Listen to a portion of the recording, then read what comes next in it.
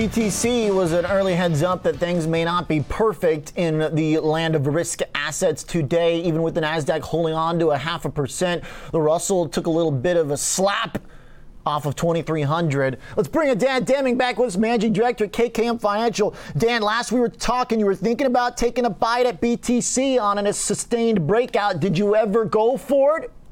I did not. All right, good. Yeah, I guess in hindsight, I guess it was a good thing, but how come? Yeah, exactly. What made you hold back?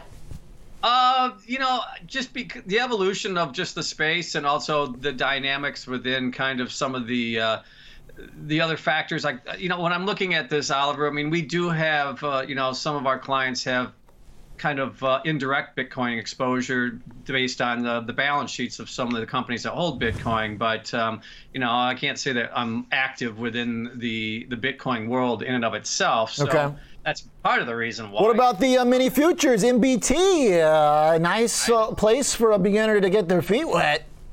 It is. So a lot of the micro futures that have rolled out over the last 6 months have, created an environment to get, as you mentioned, just kind of get your feet wet and, then not have to risk nearly the amount of capital that you would with larger contracts. So, exactly.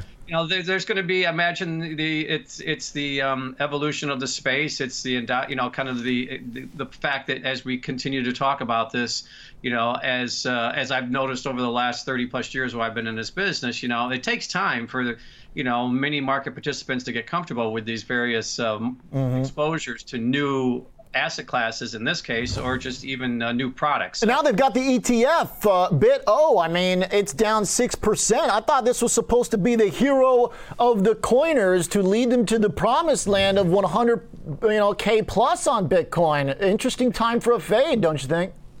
It is. Well, now you got Direxion coming out with an inverse. Yeah, that too. So, that was just recently announced. So you're starting to see, again, the evolution of the space as a lot of possible hedging vehicles will start to enter the market, and you'll have opinions on both sides. There's no question about it. And as you mentioned, I guess the futures are going to track the spot price, so that it's no surprise that those ETFs that are based off the futures are down today. Right, yeah. We're seeing the spot under some pressure. So, I think it's going to be a very bumpy ride. And, the euphoria is probably wearing off a little bit here, Oliver, with the lead in to those ETFs being listed.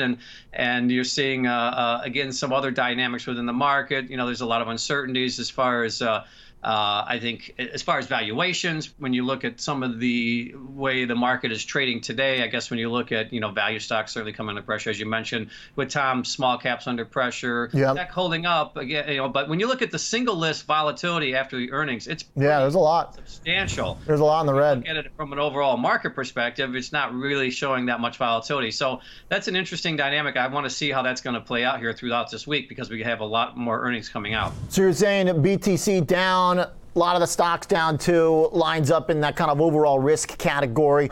Right. You've also got crude, copper getting blasted as well. When was the last time we saw a 3% drop in WTI? It's been a minute, at least since the summer. So there is plenty of risk coming off the table in some of these commodity stories. Yeah, we're seeing, at least for the short term, a change in the inventory data, and I think maybe I don't know if that's enough, and I also think that from a global perspective, there's still, even though demand is certainly high, I think there's some market participants possibly think that things got a little overdone here in the short term, and it's not surprising to see crude giving up a little bit of ground here because it has had such a significant run. So you're seeing that play out, both Brent, WTI. The interesting thing is, Oliver, that natural gas is actually back over $6 today, so we're seeing that buck the trend when you do look at the likes of crude under pressure, copper under pressure today as well. Yeah, nice. I like that point. Natty gas, 2%. I'll attribute that to the 45-degree weather here in Chicago. Man, it came quick, kind of out of nowhere. I'm not too happy about it, but at least we can share in that misery together. Mr. Deming, based in Chicago. Thank you, sir, for the thoughts. Dan's Managing Director. Right, yes, sir. At KKM Financial, always good for a check-in on an interesting session. Dan keeping his eyes open on how those things connect with Bitcoin lower and some of these stocks down alongside the commodity rollover too.